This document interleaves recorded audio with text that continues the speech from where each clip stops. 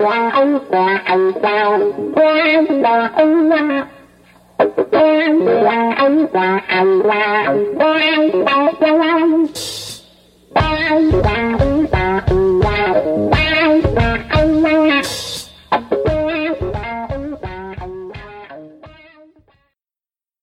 everyone, I'm Jason Scorse and welcome to another episode of Dispatch from the Zombie Apocalypse. I hope everybody is doing well as August winds down and it's Labor Day weekend coming up and back to school for those of us either teaching or attending or with kids. So it's transition time. Hope the summer has been good.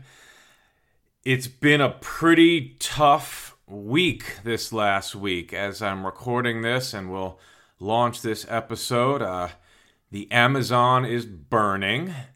Not a good thing. And it turns out it seems pretty likely that these blazes were set by cattle ranchers. So cattle ranchers who have taken the cue from the tropical Trump Bolsonaro that the Amazon should be basically plowed and destroyed so that people can have hamburgers, have taken it upon themselves to burn the place down. So if there was ever another poster child example of why the meat industry is wicked and it is a good idea to switch to plant-based foods for your diet, so that you do not support the meat and dairy industry, I can't find a better example. In fact, a very famous restaurateur in New York City, whose restaurants have a lot of meat in them, and who, was, a big meat eater himself for a long time. His name is Eddie Huang. He just said that he is going vegan, that he sees what's happening in the Amazon and he can't support it anymore. And he put a post on Instagram. You can Google it, Eddie Huang, Huang. That's pretty deep because he said that, while many people think that, veganism and plant-based is just this kind of new age white hippie thing, that it actually has a history of hundreds or thousands of years, and particularly in the Asian tradition. So anyway, that's a little side note, not really directly related to what I want to talk about today, but kind of just so much crazy stuff going on. I feel I need to at least take a couple minutes to talk about that.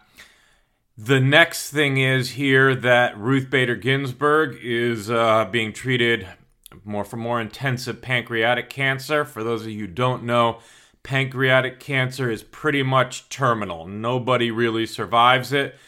So now we have the reality that even though we already have a right-wing extremist court with 5-4, given that Mitch McConnell and the Republicans stole Obama's third Supreme Court pick and gave it to Agent Orange, our white supremacist lunatic president, now we have one of the real leaders of the liberal court and the sane 4-member minority who is going to die within the next couple years and might die before the next election, in which case Trump in his first term would get 3 Supreme Court justices and then solidify a 6-3 right-wing extremist majority that would probably mean that most of us who are adults would never live to see a liberal Supreme Court for the rest of our lives because of the damage that was being done.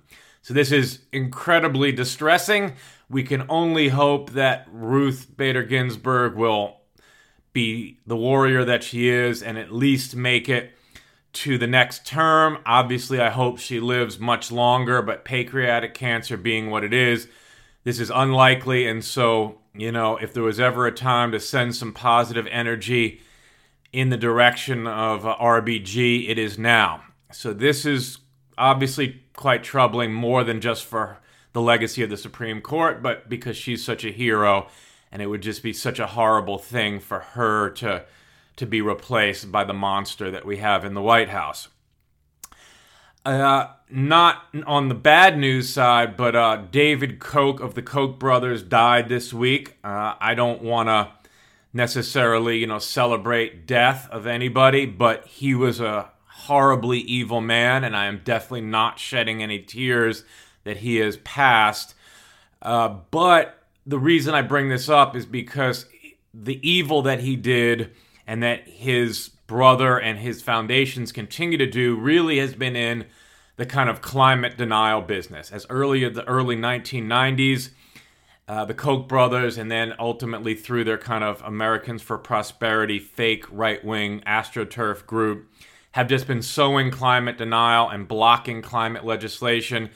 On Patriot Act, Hassan Minhaj's show, you can actually see an episode they did on how the Koch brothers have been blocking public transportation and getting America more strung out on fossil fuels and cars and highways, etc. So the reason that this is also negative is even though he died, if his foundation would go away, that would be great. But all of the players in the Koch network have pledged to continue the evil and insanity that he helped to create. And so just when, the Amazon is burning and climate change is accelerating, we have these, ultra wealthy billionaire groups pledging to continue to do everything they can to get humanity on a trajectory for collapse. So that's where we're at, all in 1 week, and I'm not even talking about the continued insanity at the White House. So I know this is not fun stuff to talk about, but this is where we are, and we gotta get our heads in the game here. And I want to come back to a theme here that it's kind of consistent in this podcast with that the left, Democrats, independents, progressives, we must unite. We are the majority. Okay, we can do this if we unite. Another depressing statistic came out that in the 3 Midwest states that Trump won in 2016, that Obama had won both times, Michigan, Wisconsin, and Pennsylvania. Obviously, Pennsylvania not being Midwest, but part of that trifecta. And remember, Trump won these 3 states with a total of 77,000 votes.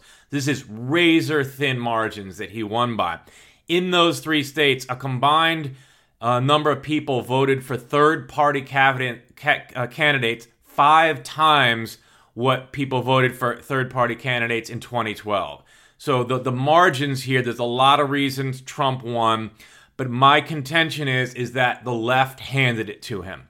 People voted for Jill Stein, people sat out, people wrote in candidates, and people did not take seriously the threat that Trump posed to this country. And again, the 45% of Americans who still support Trump after 2+ years of insanity, they have the zombie virus, right? These are people who are part of the GOP cult, and they're pretty much unreachable. I'm not saying we shouldn't try. I'm not saying that on the margins, some of them might, have an epiphany and come back to sanity. And I'm also not saying that when we have power, when the sane team regains power, we shouldn't help these people. But in terms of the election coming up, 45% of the country has the zombie virus and is lost. They are part of the GOP cult. And so we have a pretty small margin here. We have 55 to 60%, and we need to win big. And so the key thing here is to unite. Let's fight it out in the primaries. Obviously, it's insane that we're a year plus out from the election, and we're already talking about it.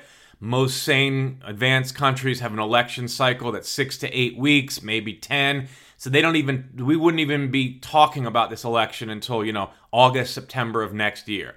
But this is the country we're in, where it's bread and circuses and spectacle. And since we're in it, we got to deal with it. And the reality is we just got to unite. So, whatever your candidate is, most of us are going to be disappointed because most of the candidates, except one and then the second for the VP, are not going to be in the mix. And let's, mourn that when that happens and then get back in the game, and let's all be prepared to fight this out, register voters, protect voting rights, donate to candidates, inform people, and come out strong in 2020. So that's my intro to this episode here, and now let me pivot to the main topic. So the title here is The Rhetorical Traps That Protect the Status Quo. And I have been studying American politics for about 20 years. I've been studying kind of rhetoric and media and how things are framed. And I have three key kind of elements that I want to point out here that really hamper our ability to move forward as a nation and to progress. And so after the break, I will get right into that.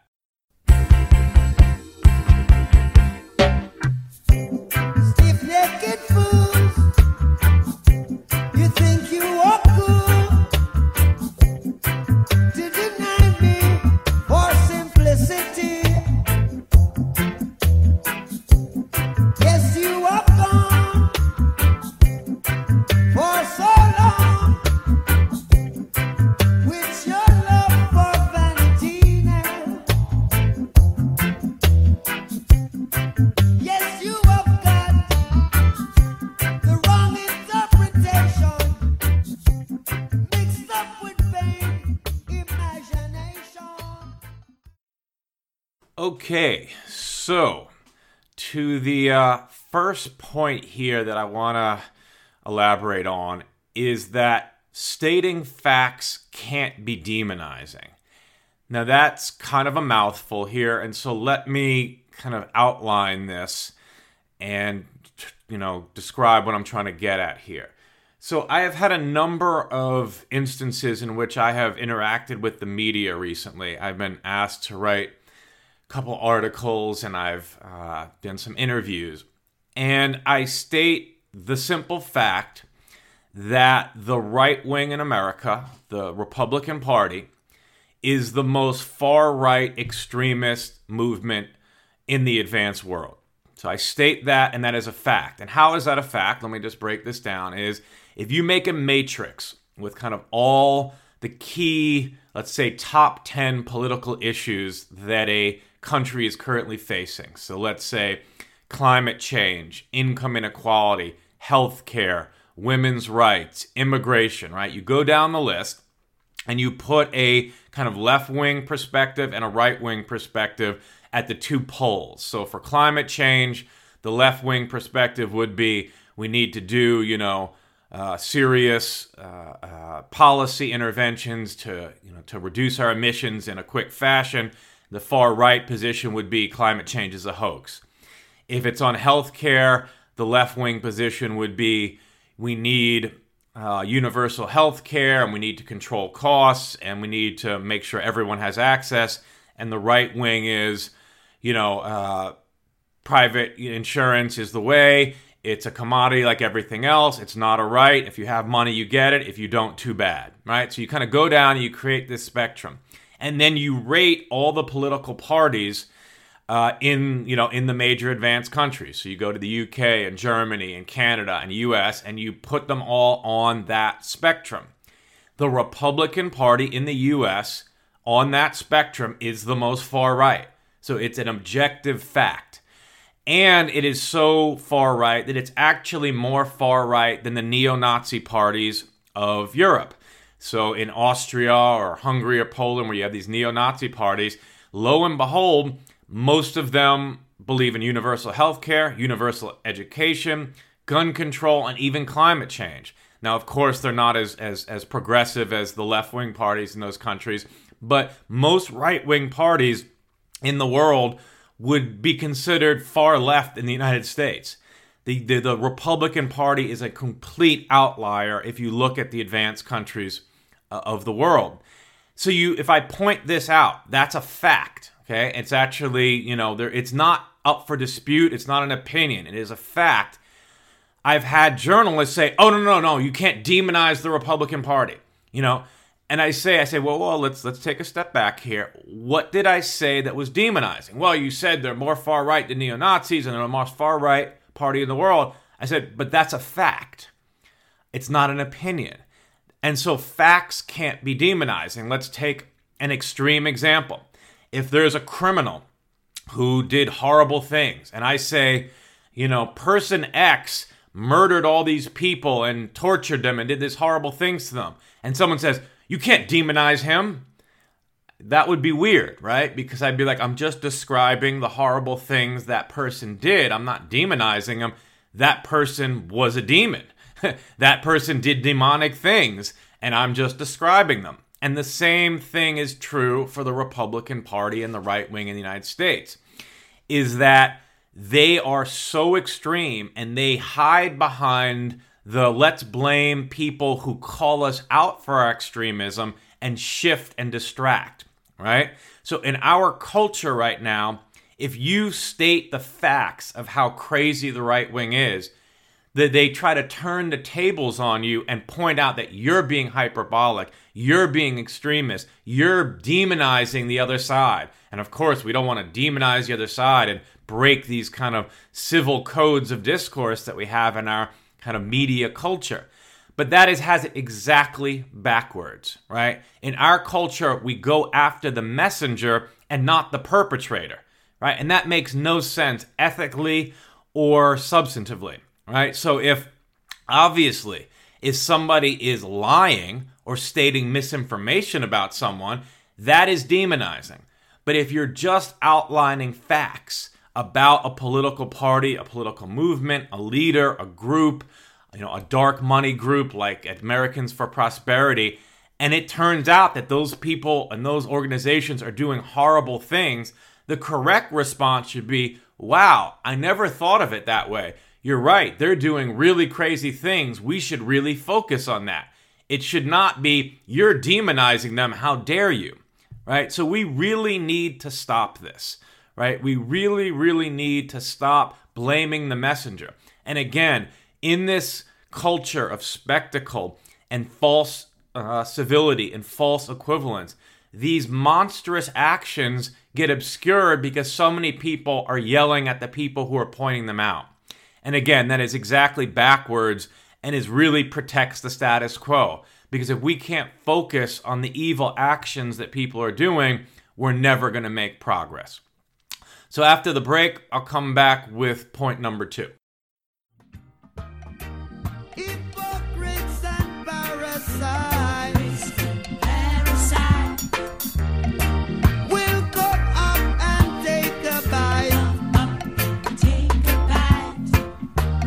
And if your night should turn to day, a lot of people would run away. And who does stop it? Let them wear it. Ooh, let them wear it.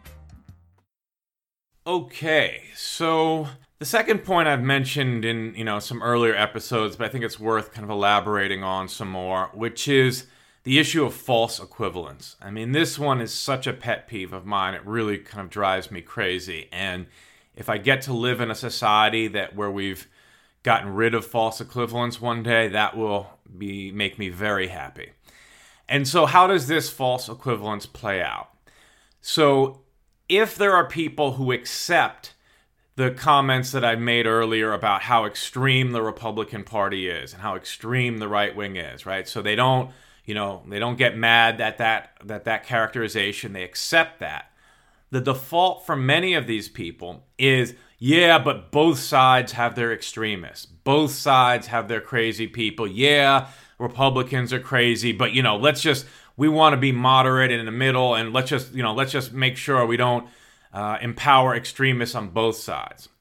And my response to that, without fail, is the left wing does not have the same level of extremists. And particularly, the Democratic Party is not an extremist party. And they often push back on that. And so my answer always is show me. Show me the trail. So when people talk about the far left extremists, I say, show me the things the Democratic Party has done that count as extremist. Legislation they have passed, executive orders they have passed, policies they have passed, right? And then it's crickets. Because if you look at, Obama's legacy, if you look at the things that Democratic, state governments are doing, if you really actually look at actual policies, it's pretty sensible stuff. And all that it's both sides do it rhetoric falls away. And the key element here is to focus on actions, not words. Only actions matter. So of course, in the kind of the sphere of media and Twitter and all kinds of social media madness, you can pick out crazy comments from people on the left, but that's not stuff they actually do, right? And those aren't from actual Democratic politicians enacting laws. Now, of course, I want to make the caveat here that where words matter is when it's the president, right? So the president of the United States, what he or she says matters a lot. And that's why Trump, encouraging white supremacists and racists and empowering them is incredibly damaging, and he has blood on his hands, and his supporters have blood on their hands because they've been encouraging this wave of right-wing violence. But putting aside the president, for anyone outside of, someone with that type of bully pulpit, it's really actions that matter, right? And so the right wing and the protectors of the status quo, they love the distraction culture. They love what focuses on the latest outrage while they systematically plunder the nation and the planet.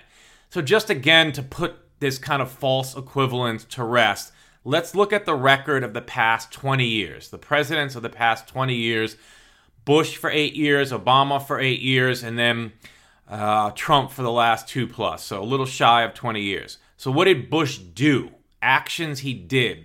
He spent $5 trillion on the Iraq and Afghanistan wars that devastated the Middle East, killed hundreds of thousands of people. Remember, these wars were sold to us as things that were going to pay for themselves, right? At the same time, he did massive tax cuts for the rich, and all of this was on the credit card, right? So all this fiscal discipline that Republicans talk about and caring about deficits, he put trillions upon trillions on the credit card. In fact, most of the national debt is from Bush's policies. What else did he do? They tortured people systematically around the world. They demonized gays and used that as their pretty much the central focus of their 2004 campaign. And they scared the country with the terror alert warnings and created this tremendous culture of fear that we're still living with today. Trump's list of crimes are too long to outline, but we have everything from kids in cages to gutting the Endangered Species Act to climate change is a hoax, etc., etc. So the damages of the Trump and Bush administrations are going to haunt us for decades. So these are the actual actions they did. The record is clear. These are facts. So what did Obama do? Well, he gave health care to millions of people. He reined in the financial industry. He fought climate change. He scaled back the wars. He raised taxes slightly on the rich to try to bring us back into budget balance. And in fact, the budget deficit was shrinking as he left office. Of course, he inherited massive budget deficits from Bush and those tax cuts and the wars. So he can't produce miracles, but he did quite a lot. Was Obama perfect? Of course not, right? But any side-by-side comparison of Obama's actions and Bush and Trump's actions just destroys any notion of equivalence between the two parties. Look at the platforms. Look at the political platform of the Republican Party in 2016 and the Democratic Party in 2016. Just look at those side by side and tell me if there's extremists on both sides. The Democratic Party, for all its faults, for all its imperfections, is generally sane, generally on the side of the public interest, and is, trying to make a good faith effort to make society better. The Republican Party is full of lies, deceit, voter suppression, racism, and again, like I said, it's essentially a white grievance cult in the service of plutocracy. So we really, really need to drop the false equivalence. All it does is protect the status quo, which at this point is heavily tilted to the right-wing extremists. So after the break, I'll come back with my third and final point. said you're working iniquity to achieve vanity. But the goodness of Jaja endureth forever.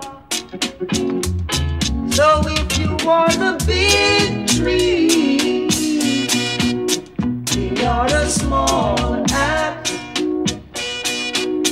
ready to cut you down. To cut you down.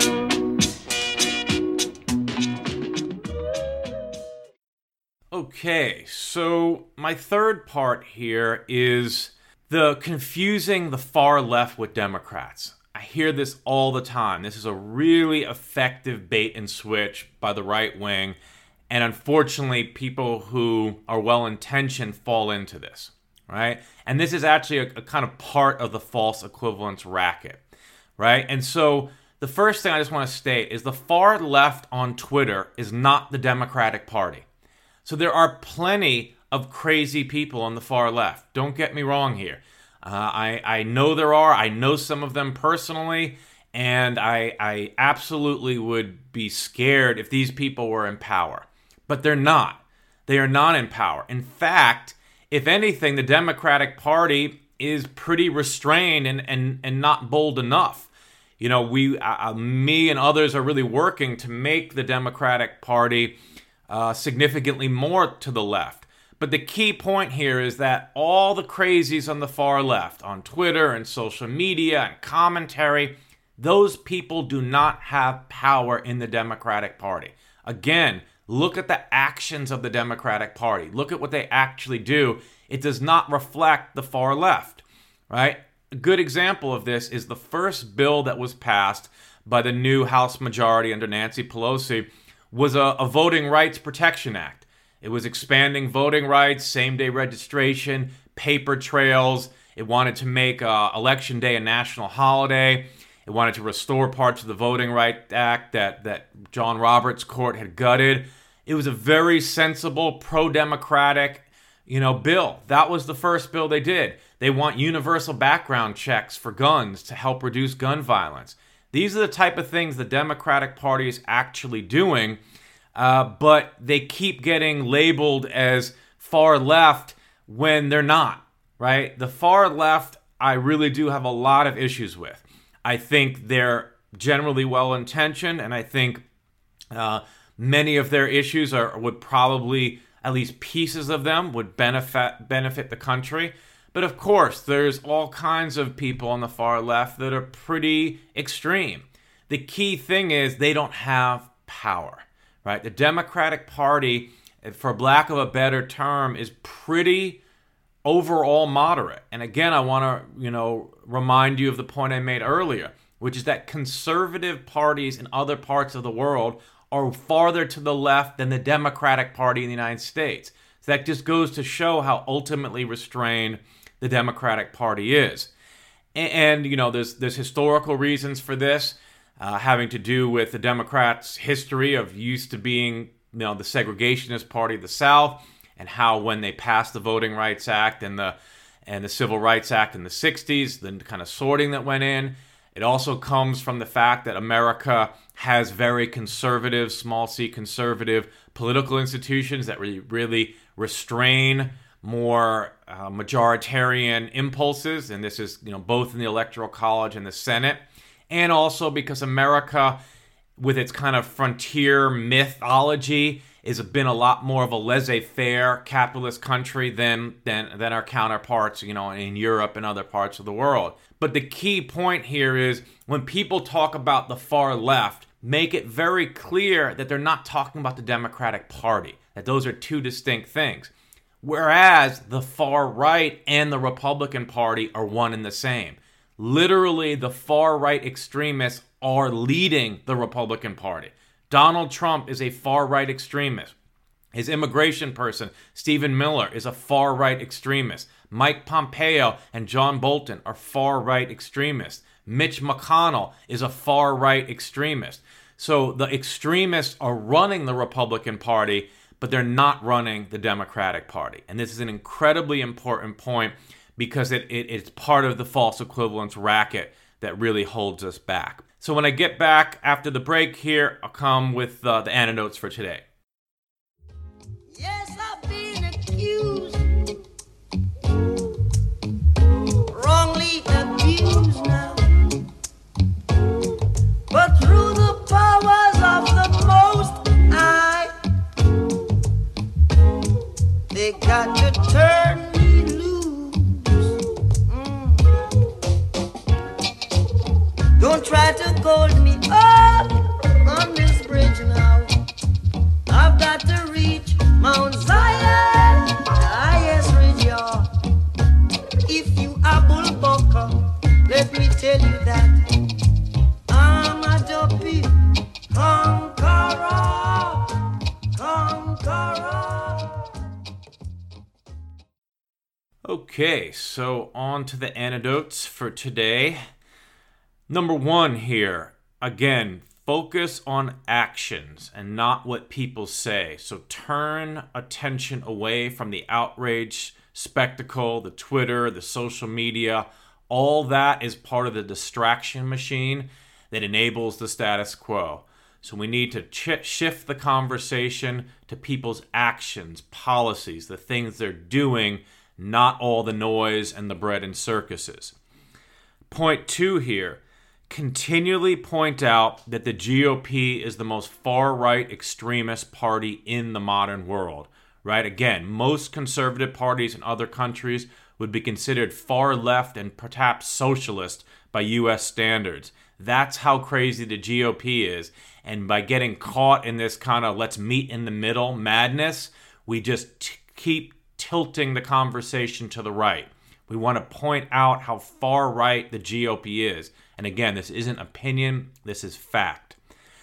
Finally, point out that the far left is not the Democratic Party, right? So yes, there's lots of crazy stuff on the far left. Those are not the people who have the power. Focus on the Democratic Party. And in fact, the Democratic Party, if anything, is pretty, centrist and moderate, for lack of a better term. And point out the things the Democratic Party is doing. The H.R. 1, the voting protections, Green New Deal, right? Point out what the Democratic Party actually stands for and differentiate it from the far left noise machine. And, again, the overall theme here is that this is a generational long-term struggle we're in. So we must not burn out. So do what you can to keep recharging yourself and be prepared to stay in this game for the rest of your life, because that's how long it's going to take to get America fully on board with sane, progressive, public interest types of policies. So I know this episode has been a little on the heavy side, especially for the end of summer, but that's where we're at, and it's kind of led by a lot of the recent events, and we'll just have to keep it going. So with that, everybody, I hope you enjoy the rest of your week, the rest of the summer. And if you're enjoying the podcast, please subscribe on Apple Podcasts, iTunes, or Stitcher. Rate it, share it with your family, friends, and colleagues. And with that, everyone, be well, take care.